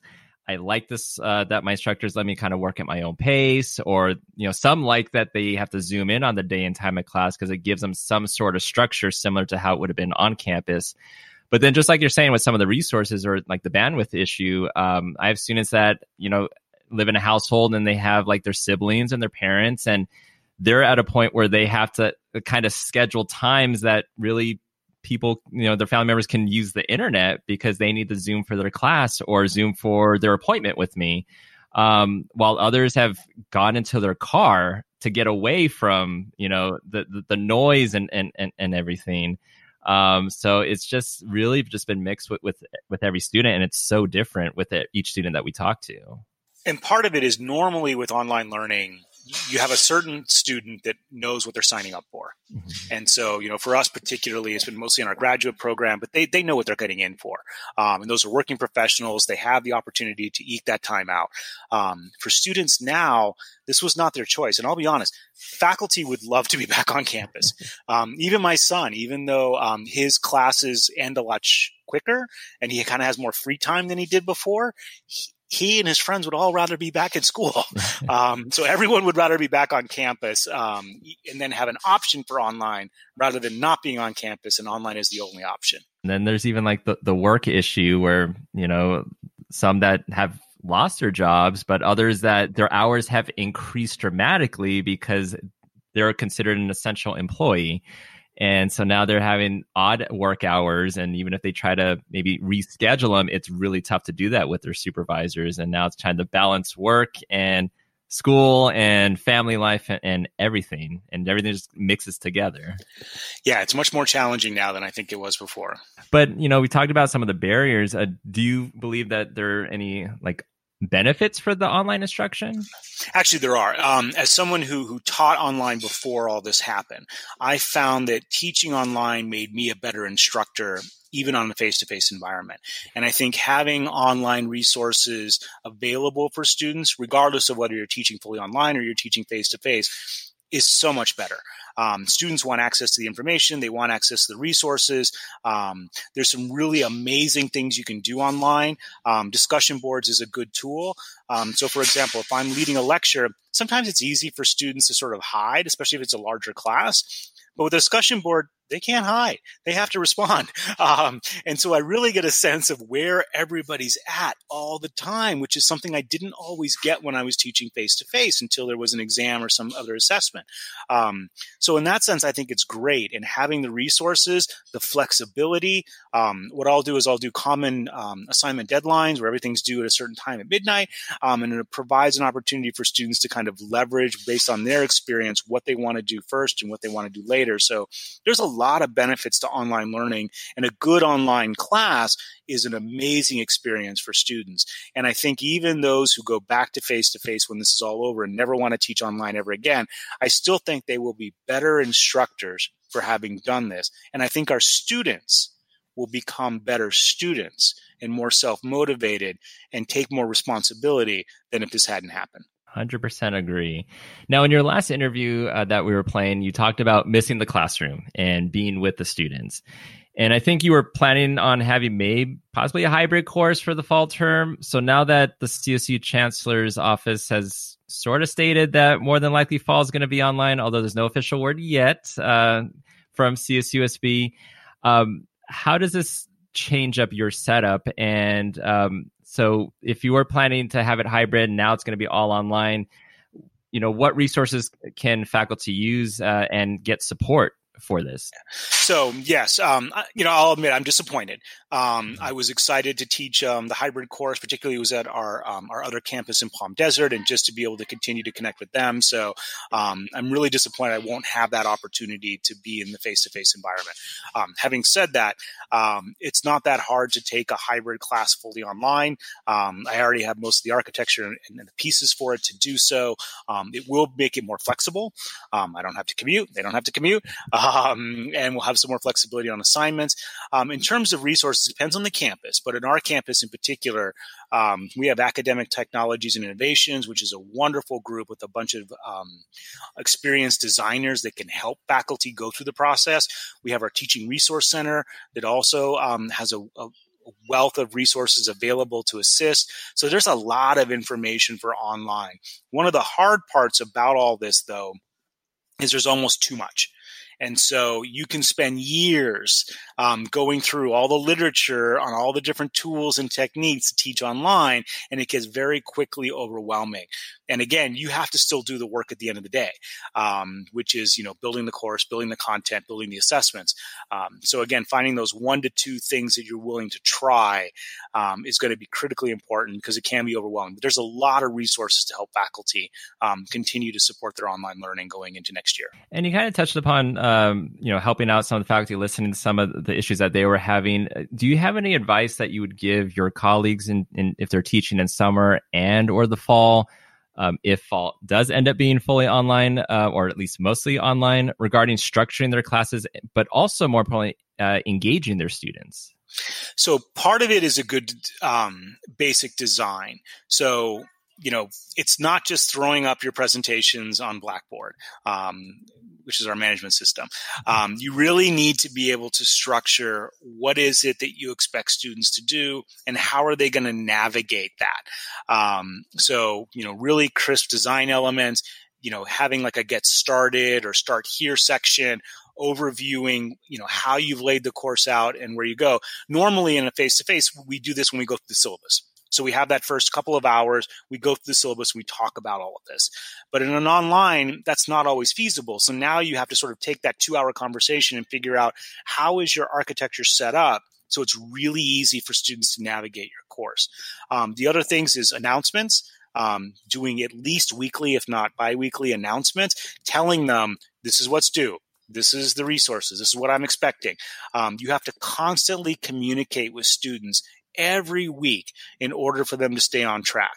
So the overall design and the communication are critically important to be successful in an online environment. We talked about faculty and a little bit about like student barriers and successes or benefits of online instruction. But from a student standpoint, do you have any advice for students on approaching their classes, especially our new students coming in for the fall term? Especially if, because sometimes we'll hear in appointments where a student will say that, online is not for me. What advice would you have for them? Yeah, and actually it's funny because I've had a couple of students who've been forwarded to me and I've responded back to, and there's some concerns. The first thing I would ask or recommend to students is think about your long-term plan. You may not be in a position to defer your education because this is likely to be the new normal, at least for a term, if not a year or more. So unless you're willing to take a year or two off of education, unfortunately, you're going to have to adjust to online. And so I encourage students to think seriously about continuing, even though it may be suboptimal for them, to stick with it. The other thing is, just as your faculty should need to be patient with you, you have to be patient with your faculty because so many of them, this was not what they signed up for. This was not the job that they had accepted. And they are doing the best they can to be able to deal with this environment. the other thing is the learning responsibility, again, we talked about this before, is on the student. So yes, it's great when you have an instructor that can get you motivated, but that's not all of the instructors, even on face-to-face. And again, the content is the content, and it's largely the same regardless of what institution you go to. Accounting is accounting, management is a management, theater arts, theater arts. So, being able to pick that content up and being a little self-motivated as a learner and taking responsibility is going to be important. It is okay to provide suggestions to faculty. In fact, I build in my course multiple surveys throughout the course, asking them questions. Are we meeting the learning goals? What things should I change? What should I do differently? What should I keep? What's working and what isn't working? Because that's just how I structure my classes. But it's okay to reach out to faculty and make some suggestions. But please be respectful. Understand that they have a lot of other things going on, not just teaching the course. They still have their research, they have their service, they have other parts of their job.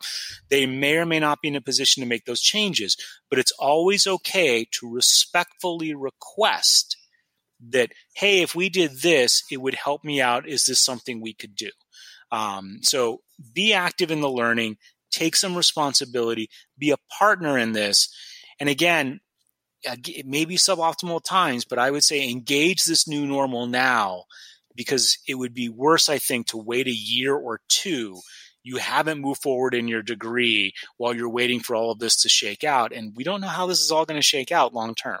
I think with a lot of students, they might be intimidated to talk to their faculty or to recommend, make a request. And, we tell students all the time, especially during orientation, like always talk to your instructors. But, I think it's just, up to them kind of getting that courage to do it and just really understanding that they're humans too. And if we don't make suggestions to them or talk to them, they may just continue doing the way they're doing and not know that they might be able to change it up because someone may not be understanding something.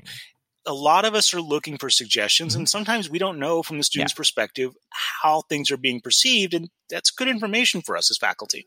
Somehow I think it connects, but Michael Harrison, who great presenter, he was telling me that, because a lot of times if you go and present, a lot of times after your presentation, people ask, oh, how'd it go? And you hear people go, it went well.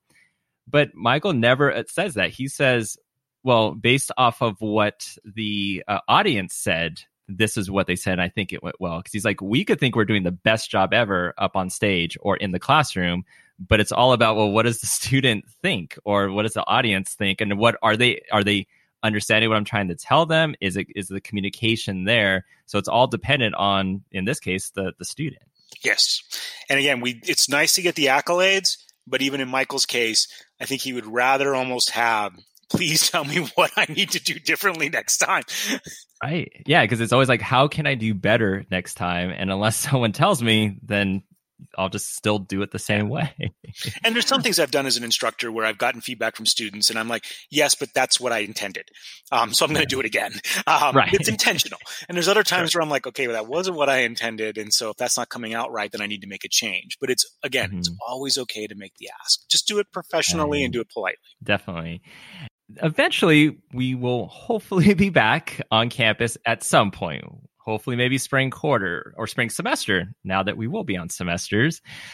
What are your thoughts on eventually transitioning students back to campus so that you have current students that are in this online format? I guess I should say we're on campus, then went to online for spring, maybe online for fall, hopefully back on campus for spring semester.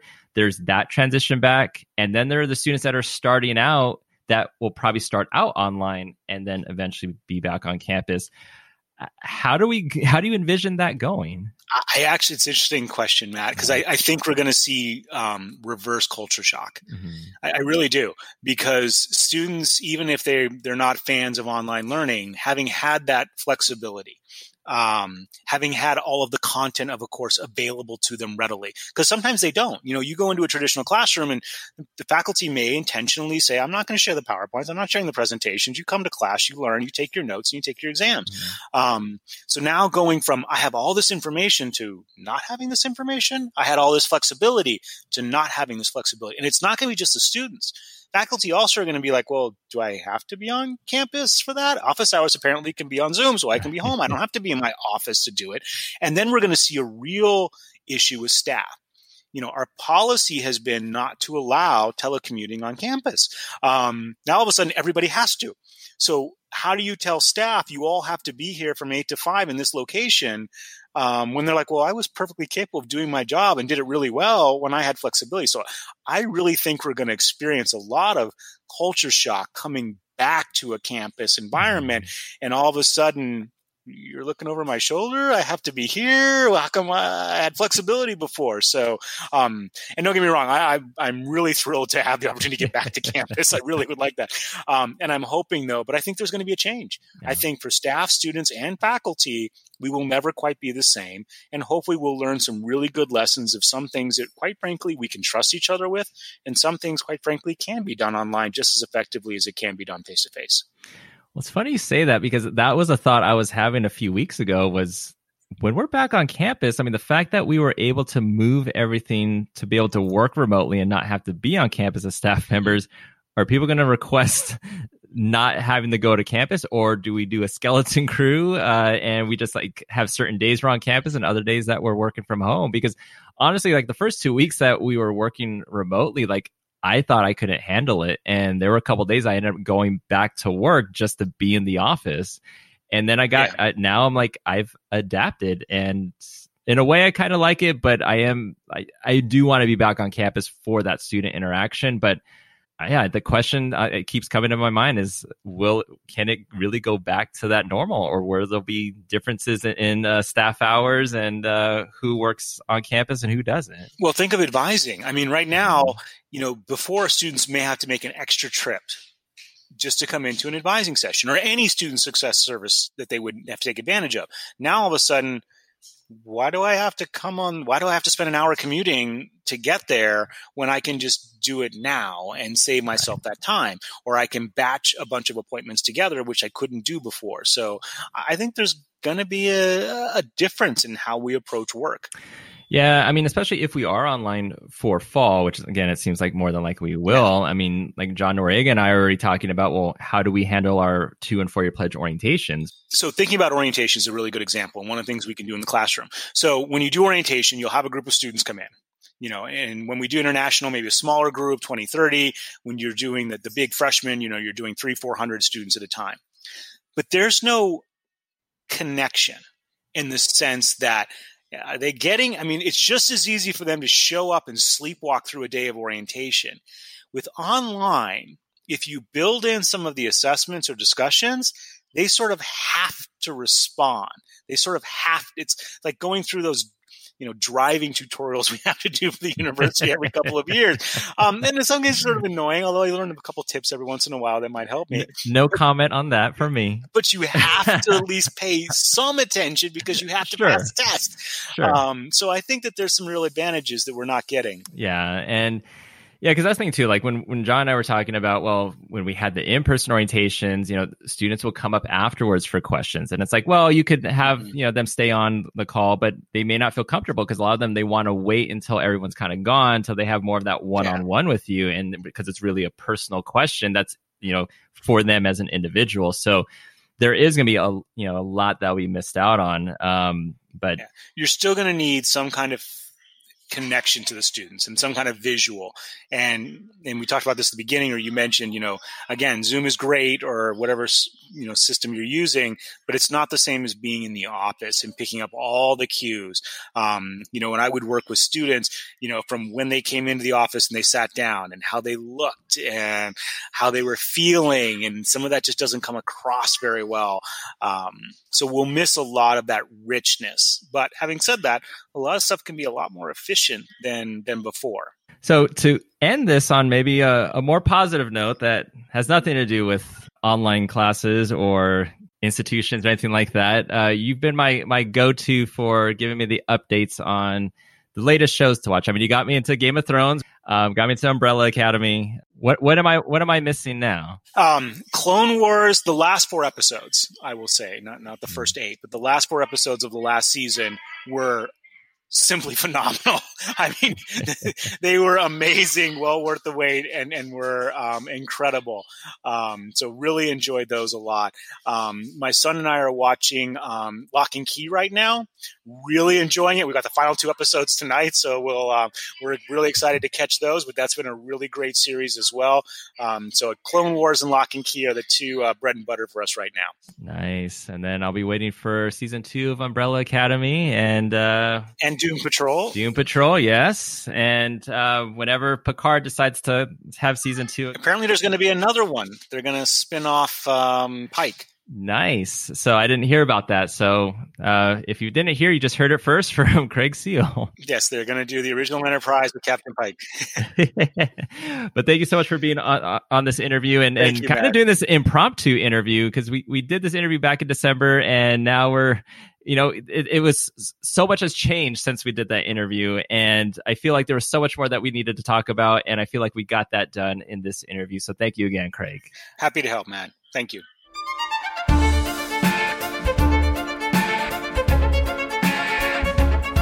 Matt, I'm so glad that you got the opportunity to do that last minute interview with Craig, because I think it tied so well with even what Leandra was talking about earlier in relation to barriers. And as you noted beforehand, Connor's interview in episode 8 around transitioning to online learning. And, Craig offered us yet more insights into that. And it's something that, again, we're looking at facing into for the beginning of the next academic term. So probably something we'll discuss again, but I think we've been fortunate now to have 2 guests who offered really great insights into that. And I think it has been another really insightful episode, and hopefully people will be able to take a lot from it. Before we finish up, I think we should give a shout out and acknowledge 2 of our friends and 2 people who have been very kind to appear on this podcast previously and to record videos with us. And that is Dr. Loxley Nibbs and Dr. Chantalea Johns, both of whom received their doctorates in recent weeks. So massive congratulations to both. I can only begin to imagine the amount of effort and stress that went into finalizing that process, but thoroughly deserved. 2 absolutely stand-up people and fantastic advisors, and it's just great that they have I suppose formal recognition of that now. So congratulations to you both. Yeah, because think of all the time spent, all the years spent on this with the classes, but then the research, and then to officially defend, and now to have that doctor title. So Chantalea, Loxley, congratulations. I mean, what an honor, what an accomplishment. And hopefully you get some time to relax, but I know that's probably not going to happen, as now we're jumping into orientation and what we're doing for our incoming students. But definitely congratulations to you both. So we have come to the end of episode 11. Hopefully another useful and enjoyable episode for our listeners. I think there's plenty to take away from today's episode.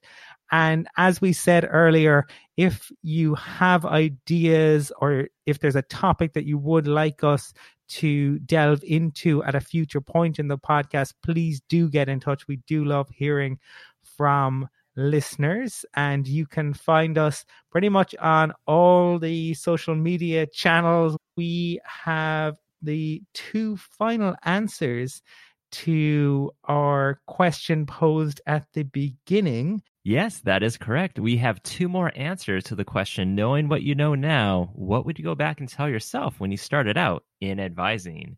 And so we asked 2 of our friends, Marian Gabra and Dane Zanowski, and we will see you on the next episode. Take care, everyone. My name is Marian Gabra. I am the Director of Advising Professional Development and University Studies at UCLA. I am also the Region 9 Professional Development Coordinator until 2020 of October. And if I would give myself advice when I first started my advising career, given what I know now, I would encourage myself to really understand the value and impact of advising with regard to student learning and empowerment. And I would share that knowledge with campus partners, with faculty, because it occurred to me fairly early on that not everyone had a clear understanding of the value of academic advising. It's more than just helping students find a major and pick classes. We do so much more than that. And it's important that we give language to the important work that we do and to our invaluable contributions to the university and to student learning. So I would tell myself to read up on advising theory, to draft advising syllabi, to speak to anyone who would give me a seat at the table to talk about what we do as academic advisors and just how complex, nuanced, and beautiful the practice and the field really is. Hello, my name is Dane Zanowski, and I'm an academic advisor at Temple University, and I've been academic advising for about 6 years now. And I'd say, knowing what I know now, what would I go back and tell myself when I first started advising? I would definitely tell myself to, as soon as possible, as soon as I started advising, get involved with NACADA, get to know the power of the NACADA network through professional development, attend more regional conferences, read conference proposals, do more writing. I feel like after 6 years, I'm now just getting into all these great things, but I wish I would go back and tell myself, start early, start often, get involved, get to know academic advisors outside of your home institution, because it's a great resource and you get to know a lot of great people and you get to learn. So it's great. Don't want a complication.